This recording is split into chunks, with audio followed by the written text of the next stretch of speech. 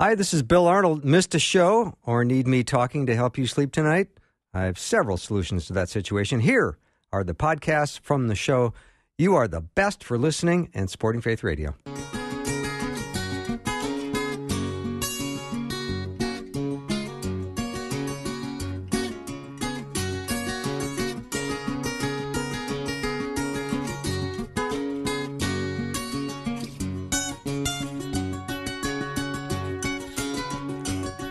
And a warm welcome to Afternoons with me. I'm Bill Arnold. I'm glad to be back with my friend David Wheaton today to get things started.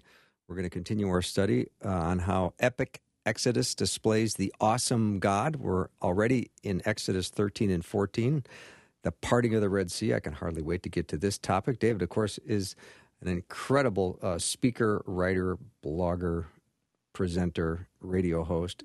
TheChristianWorldview.org is where to go learn more about David. David, welcome. Thank you, Bill. Always good to be with you. No kidding. I love it. Let's, before we jump in, let's look at some of the important points from the last time we chatted. Yeah, I thought it would be good to actually do sort of a two-part review because this portion of Exodus that we're talking about right now, and last time we talked about Exodus chapter 11 and 12, is really one of the most significant parts of the entire Bible. I know it's a big statement, but I think it's absolutely the case. You look at, the early parts of Genesis, we find out that there is a God, he exists, and he has spoken, right there in the beginning of Genesis 1.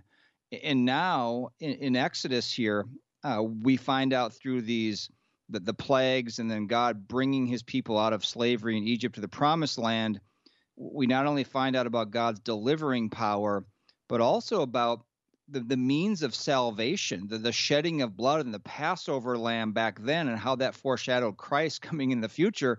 I mean, this is a most significant portion of Scripture. So the last time we talked about this 10th plague, they've gone through 9 plagues, and still Pharaoh's heart is hard, and he won't let the people go and worship as Moses has been telling Pharaoh to let my people go. So God previews the 10th plague in the last time we talked. And the 10th plague was what I would call the super plague. This is going to be the one that when this one happens, Pharaoh and the Egyptians are just going to say, get out of here. This is just way too much for us to handle. And this is the death of the firstborn, what's going to happen. And God actually declares what he's going to do with this plague. He's going to kill the firstborn of all Egyptians, from Pharaoh's house to the most meaningful slave in the country, but not of Israel, by the way, for those who put this blood of the Passover lamb over the doorposts of their house. And God is going to be the one who's going to be the destroyer here. And you just think that is so jarring to even think about, because so often today in evangelicalism and elsewhere, we don't think of God who is a God of judgment like this. But this is the real God that the Bible portrays him to me. This is a God of judgment who is also, by the way, a God of mercy. He's both. It's two sides of the same coin. And so in these chapters we went over last time, we see this God of judgment. In other words, he's a judging God for those who reject him and don't believe him by faith, but he's a merciful God. He saves those who do believe in him. And so we see right there in Exodus 11 from last time, he says, one more plague I will bring on Pharaoh. This isn't some other person doing this. This is God himself. He says, about midnight, I am going out. This is God talking. I am going out into the midst of Egypt, and all the firstborn in the land of Egypt shall die. From the firstborn of the Pharaoh who sits on his throne, even to the firstborn of the slave girl who is behind the millstones. But he says, but against any of the sons of Israel, a dog will not even bark. And so there's going to be this distinction here. And he then tells Israel how they can be saved from God's judgment. And interestingly enough, it's not by doing something like doing a good work. It's by faith that they're saved. I mean, it makes no sense what God tells them to do. Take an unblemished lamb, or an unblemished lamb, a male, a year old, keep it in your house to the 14th day of the month, and then kill it at twilight and put some of the blood of it on the doorposts of your house, so that when God goes over during this last plague, he passes over those houses that have the blood on the doorpost. I mean, this makes no sense at all. This is a total by faith thing. There's no something scientific that blood on the doorpost of your house is going to save you from God's judgment. So those who obeyed by faith, who trusted God at his word, were the ones that God passed over and didn't bring judgment on their house. And again, this was a foreshadowing of Jesus Christ as the Lamb of God, the blood that he shed that streamed down that wooden cross that takes away the sins of the world, that covers our sin when we put our faith in who he is and what he did for us on the cross. Powerful reminder, David, and thank you for reminding us that we live by faith, and some of the things that God has for us to do may not make a world of sense to us, but we need to be obedient. It's very true, and I think it's also bears repeating just the how the sacrifice of this Passover lamb, this is the first Passover, the institution of that feast that is still, by the way, celebrated today, memorialized today by Jews all over the world and by many Christians as well. How that Passover sacrifice, the first one, related so closely. It was just a complete foreshadowing of the sacrifice of Christ. I jotted down 7 things, and there's more than this. This is so profound, it's way beyond what I could explain to anyone, but just 7 things. Each household, number 1, was to take a lamb. And what was Christ called? Christ was called, John the Baptist said, here's the Lamb of God that takes away the sins of the world. Number 2, the lamb must be an unblemished male, a year old. Well, what was Christ? He was a perfect, unblemished, sinless, spotless lamb as well. Number 3, this lamb would remain in the house for 4 days and then be killed at twilight. And this is exactly what happened to Christ. He was with his people for a time. He was crucified right during Passover, thousands of years later here, exactly when the other Passover lambs are being sacrificed. Number 4, some of the blood of this lamb would be put on the doorpost, as we talked about. For Christ, his blood was streaming down that wooden cross, just like it would be on the doorposts. Number 5, no bones were to be broken of this Passover lamb. That was the instructions by God. Not a bone of Christ was broken on the cross. Number 6, having the faith to put the blood of the lambs on the doorposts of the house would cause God to pass over that house so their firstborn wouldn't be killed, just as faith in the blood of Christ to cover our sins causes God to pass over judging us and sending us to hell. And finally, the 7th thing I wrote down was the result of this Passover lamb was physical deliverance from slavery in Egypt. This is how they got driven out of Egypt. They were freed from their bondage to the Egyptians. Well, the result of Christ's sacrifice was spiritual deliverance or rescue from our slavery to sin and gave us reconciliation to God. So just point by point, Bill, you look at the comparison and how these relate to each other, and it's just amazing. Oh, that's so strong. That's so good. Thank you for that work that you did on that, David. Let's look at Exodus 13, and maybe we can chat about the emphasis on remembering the Exodus and Passover. Obviously something that's not to be forgotten, right? Absolutely. And we see right as we turn the page and get into what, the new content for the day, going from Exodus 11 and 12 to now Exodus 13 and 14, the entire chapter of Exodus 13 isn't that long, but the theme of the whole chapter is about remembering. And you see this regularly in Scripture. There's so much emphasis on remembering significant things. And like I said, it's impossible to overstate the significance of what just occurred in these plagues, and especially the super plague, the Passover that turned into the Passover, the death of the firstborn.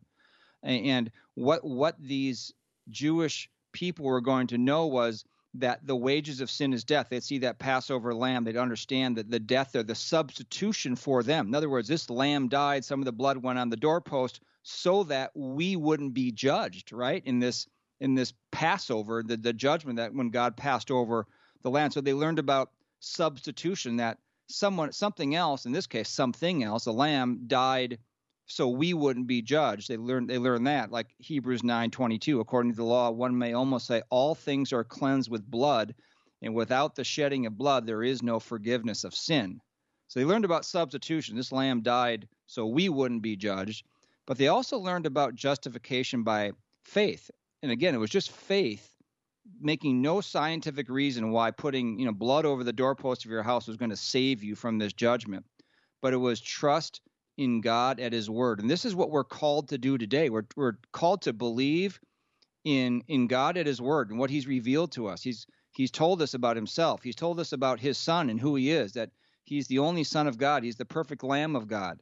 And his sacrifice on the cross is the only and ultimate sacrifice, like an only thing that can pay the penalty for our sin so that we don't have to pay the penalty for our own sin. He's offering us this as a gift.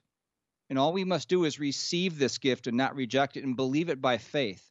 So they learned so many things in this particular moment in history, and they wanted it, and God wanted it to be remembered. And so there's so much emphasis in this chapter 13 of Exodus on remembering the Exodus and remembering the Passover. And all throughout that chapter, tell your sons about this. When your son asks you about this, tell him this. And tell them about the meaning and the significance behind this. It was to be a memorial or a reminder for succeeding generations to be celebrated annually. And this is literally, like we said, this is still being done today, thousands of years later, because things are very quickly lost if they're not intentionally passed down. And this is what happens in Christian families all the time. You have, the first generation, let's say, of parents who come to saving faith, and somehow it just doesn't get communicated or somehow gets lost. Now, everyone must come to saving faith on your own. You can't literally pass your faith down and give it to someone. Everyone must come before the Lord by themselves in repentant faith. But we are still called, as it says in Deuteronomy 6 in the Shema, to teach your sons diligently, and shall talk of them when you sit in your house and when you walk by the way, and when you lie down and when you rise up. You shall bind them as a sign on your hand and your frontals on your forehead. You shall write them on the doorposts of your house and on your gates. He's talking about the word of God. In other words, keep communicating the principles, the gospel, the things of the word and of God to your children, lest they be forgotten and lest they go away from the Lord.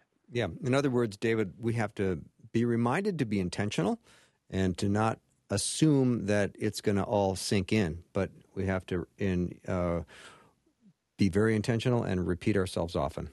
Well, just think about it, how just you and I or anyone listening today is, strong impressions that happen to us or lessons in life, right? No matter how strong they are, they become a little fuzzy over time. They're replaced by the stronger impressions of the present. And so this is sort of a negative and positive thing. From a negative standpoint, we often forget the things we need to remember. But in the positive sense, it's almost God in his goodness that helps us have things that are really painful for us, really hard, maybe the death of a relative or whatever, that aren't quite as painful as time goes on because it becomes a little more in the past. And so we're just made this way that we need regular reminders of the important things. That's why we have to read the Word of God on a regular basis. I think eating food is the example for this. Why did God design us to have to eat 2 or 3 meals a day?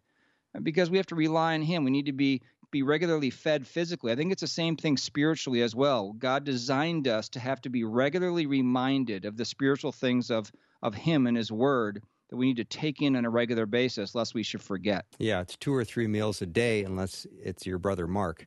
That's right. Who's discovered a meal 6 or 7, right? Who's discovered a meal between breakfast and brunch. Exactly. Let me take a little break. David, if it's so important to remember the Exodus and the Passover, when I come back, I want to ask you, why did the Egyptians so quickly forget then? All right, David Wheaton is my guest. Go to thechristianworldview.org. We'll be right back.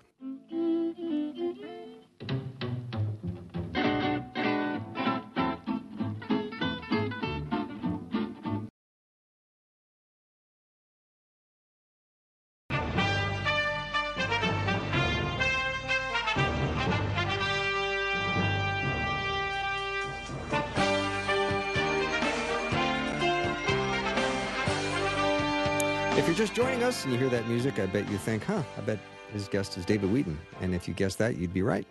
We're continuing our study on Exodus, and our series title, which we'll be in for quite a while, is called How Epic Exodus Displays the Awesome God. And David, right before we went to break, I asked you about if there's so much emphasis on remembering the Exodus and the Passover, and that's something that couldn't be forgotten. So how and why did the Egyptians so quickly forget? Yeah, and that's why we titled it Epic Exodus, because this is epic. I mean, these plagues, supernatural plagues happening, and the Passover. I mean, death coming upon the land, and God passing over the Jewish households with the blood on the the doorpost, and then something else epic coming up now, the parting of the Red Sea. You think, this just cannot be easily forgotten. But interestingly enough, and just actually more than interesting, astoundingly enough, it's both sides forget. The Egyptians have very short-term memories of what they have just gone through with these 10 plagues, and then the Jews are going to do the same when the Egyptians come, running after them, trying to bring them back. But first to the Egyptians in Exodus 14, I mean, you can't even make this up. There's no explanation by now why Pharaoh and the Egyptians would change their minds about, we can't let these Jews leave the land. They were our economic engine, building our cities and doing everything else. Well, that's what happens. And Exodus 14 starts up by saying, the Lord said to Moses, tell the sons of Israel to turn back and camp at this particular place. He said, for Pharaoh will say of the sons of Israel, they are wandering aimlessly in the land. They didn't go the direction Pharaoh thought they were going to go, so he thought they must be lost. And so he says they must be wandering aimlessly out there. The wilderness just shut them in. And then God says, I will harden Pharaoh's heart, and he will chase after them. And I will be honored through Pharaoh and all his army, and the Egyptians will know that I am the Lord. And that's the whole point of this whole thing. Why did he have to go through 10 plagues? It is God bringing glory to himself, even through the actions of non-believers. And so he makes his chariots ready, Pharaoh, and his servants, and they're going to go try to bring the Jews back forcefully. And they go out, and it says again, the same phrase we've gone over so many weeks. The Lord hardened the heart of Pharaoh, and he chased after the sons of Israel as Israel was going out, and the Egyptians chased after them, and all the horses and chariots of Pharaoh, his horsemen and his army, and they overtook them camping by the sea. So just imagine there's 2 million Israelites camping by the sea, trying to figure out how to get across the Red Sea. That's where they're camped. And then all of a sudden behind them, here they come, the Egyptian army, all of them highly trained chariots and so forth. They're going to come and bring them back. And you just think, what on earth are they thinking? They've lost everything. They've just lost their firstborn in every household in the land. This is like the Bible verse that says, as a dog returns to its vomit, so a fool returns to his folly. I mean, this has been foolishness, what Pharaoh has been doing, and not relenting and repenting to let the people go out of the land. But here he is, I'm not sure how much time elapsed, maybe a few days, maybe a week or two elapsed, and here he is chasing after the nation of Israel to bring them home. I mean, does he really think, after all that's transpired, that he's really going to win this time? Yeah, it's a great point. Great point. So how does God save Israel this time? Well, before that, let's talk about how the Jews quickly forget. Oh, good because point. Good point. Not only have the Egyptians forgotten something, just to happen, so, don't play around with this God. Obey him. Now, the Jews, the same thing, though. When they see the Egyptians racing at them in chariots, they immediately are scared out of their wits. And then they say to Moses, is it because there were no graves in Egypt that you have taken us away to die in the wilderness? Why have you dealt with us this way and bringing us out of Egypt? I mean, these are the same people that were screaming and moaning that they were enslaved and anything, just get us out of Egypt. Now they're saying, we want to go back to Egypt. Leave us alone that we may serve the Egyptians, they say. For it would have been better for us to serve the Egyptians than to die in this wilderness. I mean, what are they thinking? Have they forgotten all that God has just done for them? All the plagues, saved them from the super plague, the 10th plague of the firstborn, leading them out miraculously, plundered the Egyptians when they left. They're being led by a pillar of cloud by day and a pillar of fire. I mean, they're seeing all of this, and yet now they're really blaming and almost slandering God here, like he brought us out here just to kill us. So it's really incredible how quickly both sides had forgotten just who this God was that was orchestrating all these events. And this is complaining. This is when we complain, we basically are showing that we don't trust God. And this is just a preview of what is to come during their what will become 40 years of wanderings around in the desert before they get to the promised land. So much complaining, so much doubt about who God is. And there's no reason they should, and there's no reason we should, when we know so much about God and what he has done for us, that we should complain, but we do, unfortunately. Yeah, so short-term memory across the boards, just about with everyone, isn't it? Very much. Yeah. It's very much. I mean, this is the biggest thing. This is what God created us to do, to be in close relationship with us and to worship and obey him. And our heart, our fallen natures kind of tend away from that. Mm-hmm. Exodus 14:13 says, "But Moses said to the people, 'Do not fear, stand by and see the salvation of the Lord, which he will accomplish for you today. For the Egyptians whom you have seen today, you will never see them again forever. The Lord will fight for you while you keep silent.'" I love that verse. Exodus 14:14 is such a powerful verse. It's very powerful, and God's going to save Israel again here, and it's going to do it in the most miraculous way, again in an epic way. You know, during the night, here comes the rushing Egyptian army. The Israelites are camped. They're not battle ready, by the way. There's 2 million of them, 600,000 men, but they're not prepared. I mean, the Egyptian army would slaughter them with all their technology and their training and so forth. So they have no shot here. And so they're in a major problem. They're hemmed in on all sides. They can't go anywhere. Their only chance of deliverance here is through God himself. And this is what happens.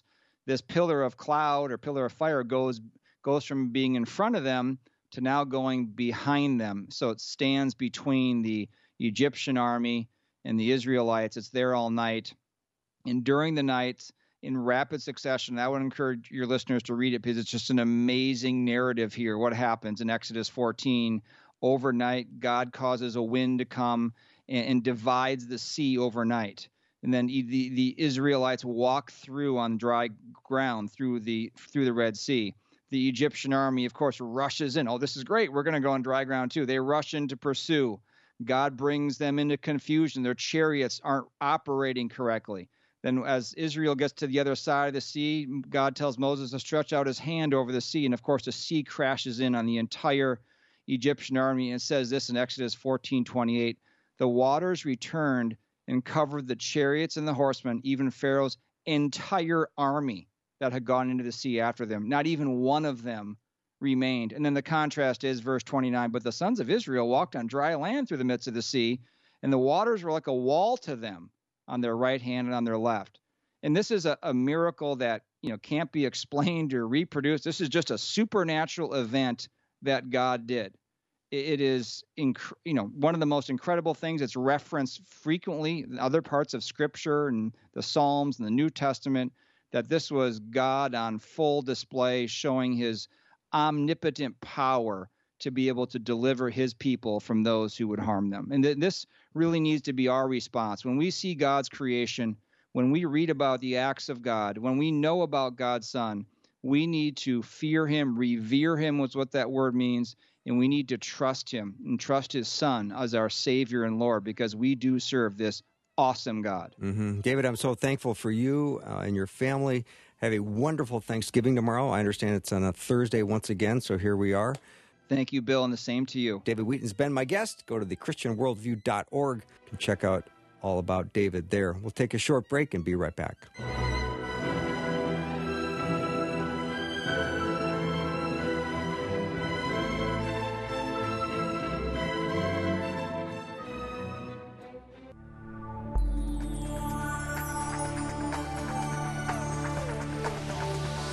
It's the afternoon show with Bill Arnold. Prime time, drive time. Let's get it started. Jump in your car. What's for dinner? It's the afternoon show with Bill Arnold. Welcome back to the show. Reverend Percy McCray Jr. has spent more than 20 years ministering to cancer patients and their caregivers at Cancer Treatment Centers of America. He recognizes that cancer care ministry is a special calling from God and considers faith a key. We love that about him. He's a survivor himself, an ordained minister. He's been pastoring since 1993, and he hosts a popular podcast called Health, Hope, and Inspiration. And here to unleash some love and shalom on us is Reverend Percy McCray. Percy, welcome. Hello, sir. How are you? Well, thank you for joining us today. Well, thank you for having me. I'm excited to be here. Well, as we know, November is Cancer Survivor Cancer Awareness Month, so we wanted to be making sure we're paying attention to that and trying to gain some hope and resources and inspiration. And you're just the guy I want to talk to. Well, good. Well, let's do this. Absolutely. First of all, I'd love to hear a little bit about your story as a cancer survivor, if you don't mind. Absolutely. 2 years ago now, 2.5 years ago, I was diagnosed with early stage 1 colon cancer. Was experiencing some irregularities with regard to symptoms from a digestion perspective and et cetera. And because of spending over 2 decades of supporting cancer patients at their bedside, I just knew enough about this disease and symptoms not to ignore that. So I found a GI. I live in South Florida, and asked to get a colonoscopy and an endoscopy, and did both of those. And sure enough, they discovered a golf ball size tumor on the left side of my colon. And so had that removed. I went to Cancer Treatment Centers of America, which of course is where I'm also employed and deployed with regard to the ministry work that I do, and had that taken care of, surgically removed, had a third of my colon taken out. And so I tell people, you can just call me Reverend Semicolon, just to kind of, and have healed up very well.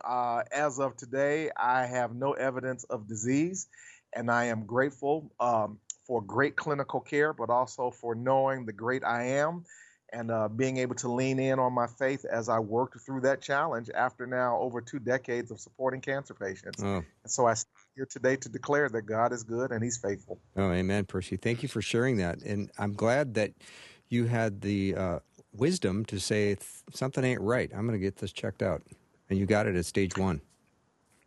Yeah, it's one of the big speaking points with all of the things that I do with my podcast, healthhopeandinspiration.com, as well as I help to facilitate a cancer care leadership training program to local churches throughout the world. We have over 3,000 churches that we've trained on how to start cancer care ministry.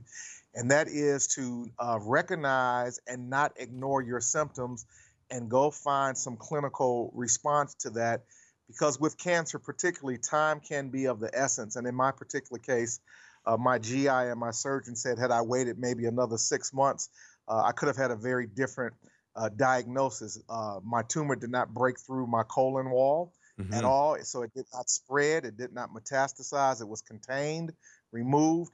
And that's a big, big piece of this, is acting as quickly as you can and getting in front of a cancer diagnosis as soon as possible. So, Percy, let's talk about your 20-plus years in cancer care ministry, not only with thousands of patients, but also their families and all the dynamics that go along with people suffering from cancer and recovering and some not making it. And what is it like being bedside? Yes, it's a unique ministry. When I started, over 25 years ago, I really had not much idea of what cancer care ministry was like in a healthcare setting. I went to Bible college to be a traditionally, classically trained pastor, came from a family of pastors, etc., and was really introduced to a whole new world of ministry that I think many people at that time certainly were not aware of, but today understand how prevalent, cancer is with regard to prognostication. According to the American Cancer Society, I believe the numbers are 1 in 2 women and 1 in 3 men are estimated to be diagnosed with cancer at some point in their lifetime. And many of those people are sitting inside of local churches, and they are Christians and strong believers, but in some cases they have a void of support from a spiritual care perspective. And so being at the bedside with cancer patients really taught me that cancer care ministry is very unique, it's very specific, and it's very different than a kind of parish-based ministry. Because first and foremost, as you stated in your opening comments, there are times that you lose cancer patients for various different reasons. They do not survive their journey. Of course, that those numbers have now dropped precipitously over the last 30 years to the tune of 31%, that more people are living with a diagnosis of cancer than any time before. But it's understanding the unique mental, emotional, and certainly spiritual needs of a cancer patient that can be challenging for those who are people of faith and trying to answer questions such as, why me? And Lord, I've been serving you. I've been faithful and loyal. This doesn't seem fair or right. All of those unique dynamics are not something that you readily experience inside of the local church. That's at the bedside of healthcare organizations where I've spent the last 25 years in understanding the unique travails and struggles of cancer patients. Mm-hmm. My guest is Reverend Percy McCray. We're talking about his minister to cancer patients and their caregivers. Percy, you've got a very warm and kind and invitational personality. Let me know what it would be like if I was in the bed and you came to my bedside. What would you start saying to me, and how would you get the conversation going? First and foremost, as is the case at Cancer Treatment Centers of America, our policy and our protocol is to make sure that we first gain permission of the patient to begin to really have any type of significant conversation from a spiritual care perspective. But a typical engagement would begin with, obviously, introduction of who I am and why I am there and what do I bring to the table. We have what we call personalized care at Cancer Treatment Centers of America and integrative support care. And part of that integrative model is spiritual support. But everybody is not necessarily open or ready for spiritual support. So the key to that is gaining common ground, finding out who that individual is. I'd ask you some questions about your background and what did you do for a living and, where did you come from and et cetera. And then I would probably engage you around how have you been able to manage or navigate the thought or the idea of being a cancer patient to allow the patient to feel that there is a vested interest in who they are as a human being, as a person. All humans want to know that you care about them first before you delve into any other more significant elements and conversations and titles and topics and subjects. And spirituality is certainly one of those areas that people need to believe that you truly are genuinely concerned about them as a human being before you kind of drive down that road. So I would really gain some common ground. Who am I? Who are you? What's your background? How did you feel and respond when you heard that you had cancer? And then a big important question, and I hope that people are maybe taking some notes will write this down, is ask the cancer patient, what do they need and what do they want? Mm-hmm. Very important, because their needs and their wants may be very different. And you should not go in with a pre-inscribed idea of what you think those needs are. Ask the cancer patient. They'll tell you in most cases. Yeah, thank you for that. I'm glad to get a little bit of a background of you and your history and journey. So let's get to the caregivers. And so if I wanted to be part of a caregiving ministry, well, how would I start? First and foremost, I would encourage everyone, and please write this down, go to Health, Hope, and Inspiration, and then ourjourneyofhope.com. Ourjourneyofhope.com. That is the website for the free cancer care ministry that I nationally lead and direct. I started it 18 years ago, I believe, and we've now trained churches across the world, well over 3,000 in Europe, Asia, Africa, Canada, South America, the Caribbean, as well as the United States, to sign up for our free cancer care leadership training program. Nice. With a curriculum, 8 chapters that basically helps to kind of unpack the whole conversation of what is cancer, how to respond to people, what to say, when to say it, how to react to cancer caregivers. We tend to forget about the caregivers that are taking care of the cancer patients, but the caregivers need care as well.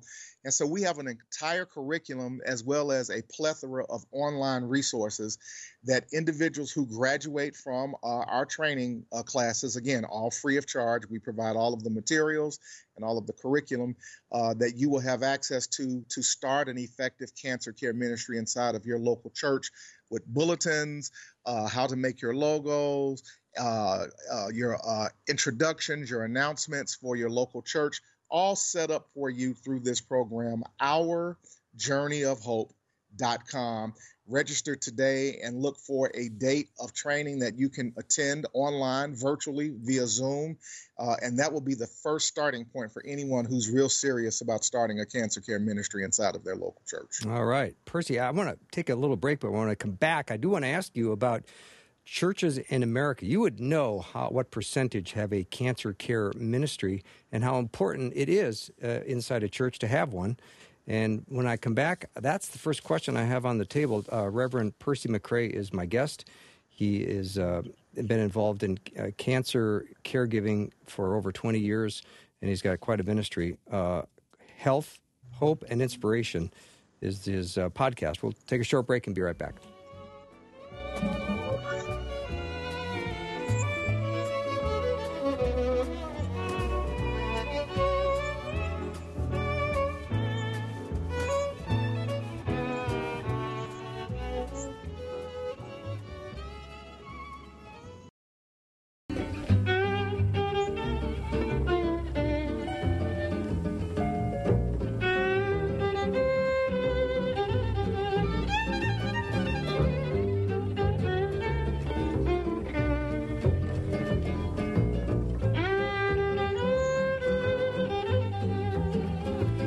Welcome back. My guest is Reverend Percy McCray. He has been involved in cancer care ministry for quite a while, over 20-plus years. He's been ministering to cancer patients and their caregivers at Cancer Treatment Centers of America, and he's got quite a powerful ministry. And Percy, right before we went to break, I was curious as to how or what percentage of churches in America have a cancer care ministry right in their church.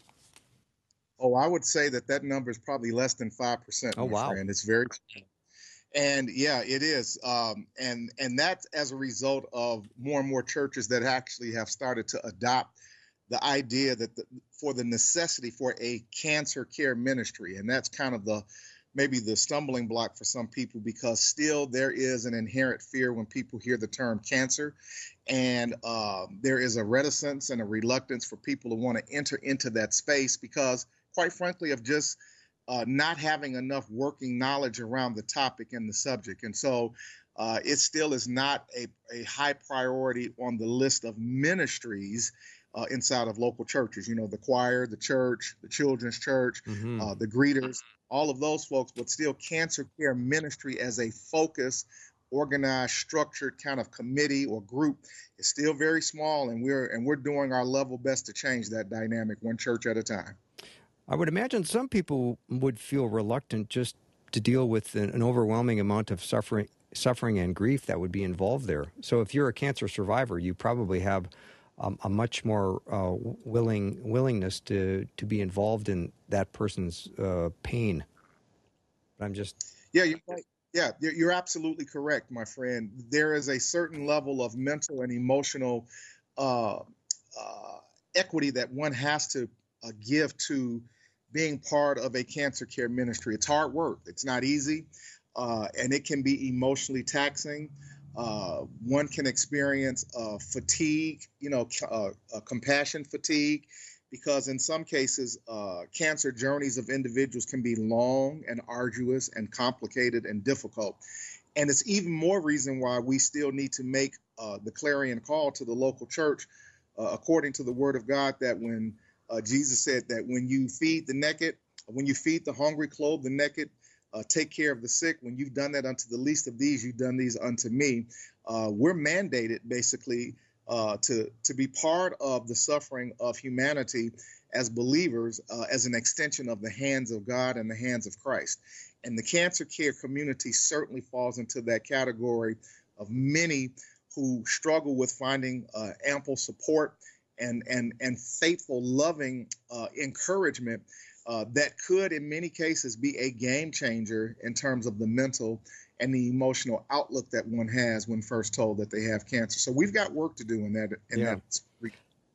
Yeah, Percy, I'm encouraged that you're offering sound support and helping people become, equipping them to be better, more informed caregivers. I would imagine there are plenty of mistakes that churches and believers make in trying to care for people with cancer. That is true. Unfortunately, it's true. The Bible says that my people are destroyed because of lack of knowledge, and that's a big dynamic. In some cases, we have pre-inscribed ideas about what is or isn't going on. You know, some mistakes that are made by really well-intended people is judging cancer patients with regard to why they have cancer. In some cases, trying to associate a cause and effect, which can be very dangerous and not helpful at the end of the day, because there's so many different moving components and contributing factors to what causes cancer. But one of the biggest mistakes that I've heard many well-intended church members or goers say is it's because of sin in your life, particularly if a cancer patient, for whatever reason, may not complete their treatment and may succumb to that then they'll default to that. And that's just a terrible position to take and to place upon as a burden upon a cancer patient and or their caregivers at the end of the day. So yes, there are some snafus that we can do better, we can be better, and it's one of the reasons why I felt led by the Holy Spirit 18 years ago. It's time for us to put something in place that will help empower the local church to do this better and be effective at it while still loving the patient and still displaying the love of Christ to them as well. I have spoken to people who have gone through cancer and some of the responses they've received from people at church in an attempt to be super caring and super loving, but they will sometimes offer unsolicited advice, or they will, go on to share stories of other people that went through similar cancer stories, some with happy endings and some with unhappy endings. And I'm not sure that's always helpful. What are your thoughts? Oh, you're absolutely correct. I just recently interviewed on my podcast, Health, Hope, and Inspiration, located on healthhopeandinspiration.com, a gentleman that I've known over 14 years. And when he was initially diagnosed with cancer, and he's given me permission to share his name, Reverend Daniel Horton, he said that he would not tell his church members that he had cancer because he was afraid of the very dynamic that you just articulated, that he was concerned that people would say things to him that would not be helpful, would not be encouraging. And certainly in some cases, and I've seen this happen as well, where people would share horror stories of previous cancer scenarios that at the end of the day, again, is not fair to that current cancer patient. All cancer diagnoses are different. All cancer pathways are different. And ultimately, at the end of the day, what may have been a scenario for one certainly is not necessarily the case for another. So there are just some things that, we need to understand and we can do better. And I am that guy. I took the lead on that. Our program is the leading program, again, that's free of charge, available to help the church not make those kind of mistakes, because they can be costly and they can definitely hamper an individual's journey and process who are already struggling with regard to the dynamics of cancer. And we don't want to keep making those same mistakes, and I believe that God is holding us accountable for that. Percy, I know I've also talked to people, and it seems like an overwhelming majority, despite the fact they hated going through their cancer journey, when they came out on the other side, they did talk about some incredible blessings that were in their life. And I would call them unexpected blessings because they never saw them coming. Did you have some of those, and do you have some of those unexpected blessing stories to share? Oh, my goodness. It is the greatest portion of my 25 plus years of again, being in the trenches, as stated earlier, with the ebb and flow of the highs and lows of supporting cancer patients. But it is absolutely true. And it's difficult for individuals who have not walked that journey to mentally wrap their mind around this concept. But I can say with confidence, and I have interviewed many of these folks, again, on my podcast, who have articulated that they would have never signed up, obviously, and volunteered for cancer, but cancer ended up on the other side of the process, when it was all said and done, being one of the best things that ever happened to them. And so I've coined the phrase, two things can be true at the same time. As bad as a cancer diagnosis can be, and I know what that is, I've experienced that, I've heard that, I've had to digest that within my own consciousness about myself. When an individual is able to work through the seasons of difficulty and challenge and hardship and get to the other side of that, there is fundamentally, by and large, an overwhelming experience, a testimony of people saying, that this was a blessing in disguise. As an example, I'll tell you a story of two people. One young lady who is a school teacher. She lives in Iowa. Diagnosed, had a pretty tough cancer, and she was reminded by her students that life is not a dress rehearsal. And she said that woke her up with regard to her disposition and attitude. And after working through, I believe, a couple of difficult surgeries and some long-term treatment, she and her husband sat down and got a vision. They lived on a farm.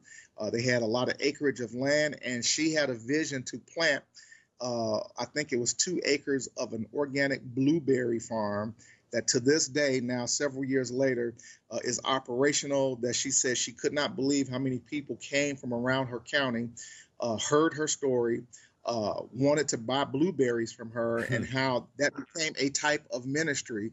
And she said that cancer exposed her superpowers, quote, end quote. And then I'm thinking of a gentleman and a couple that lives in Hawaii, wonderful folks, the Stewarts. And after losing George Stewart and Jeannie Stewart, after George lost his first wife to cancer, and then later he became a cancer patient, he remarried, went through our cancer care, our free cancer care training program, Our Journey of Hope, and went back to his island of Hawaii and started his own cancer care ministry. And he was so impactful on his island that there was a cement company that basically took his logo of his cancer care ministry and put it on the drums of all of their trucks that would drive throughout the islands, talking about if you are a cancer patient, you need support, please call this number. This is a group of people that'll reach out to you with gift baskets. They'll provide support to you, and they're still going strong to this day. And George attributes the fact, he said, one of the greatest things that ever came out of him experiencing loss of his wife, and he also having a cancer journey, is now his cancer care ministry that he serves, I think, 3 of the major islands in Hawaii, that he is now supporting cancer patients every day and making a difference in their lives. And I can give you story after story that is similar to that, of how cancer patients championed their diagnosis, their treatment, their heartache, their pain, and it turned into a ministry that ended up being a blessing for them, and not just for themselves, but a blessing for hundreds and thousands of others that they're making a difference in right now to this day. Wow, that's a powerful story and another strong reason to move to Hawaii. Yeah, that's true, my friend. Yeah, absolutely. yeah. And both stories are absolutely true. Yeah. Absolutely true. First, I got one more question. So how can a community, like a church family, support the family of a cancer patient? Are there some things that help and some things that hurt? Yeah, and again, going back to, I'm going to sound like a broken record, but it's true. Every local church should first invest in creating time and starting a cancer care ministry. Start with Our Journey of Hope. Start right off the bat and organize yourself. But for churches that have not organized and structured themselves around being trained on how to support cancer patients and their caregivers, there are some things certainly you can do. Probably the biggest of is find out what are some of the practical needs of a cancer patient and take care of them. In some cases, cancer patients are very proud. They will not ask.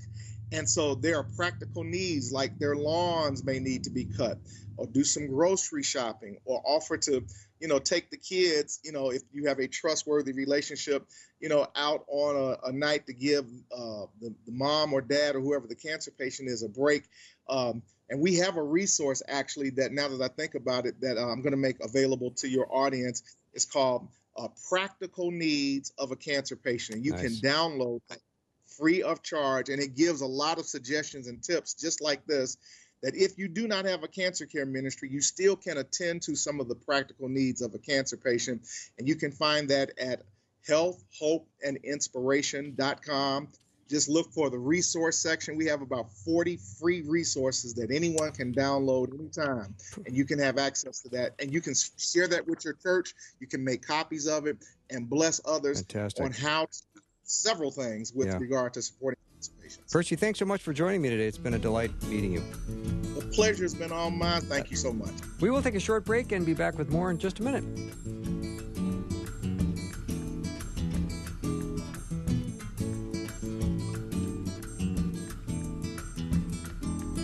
Thanks for listening. Programming like this is made available through your support. Information available at myfaithradio.com.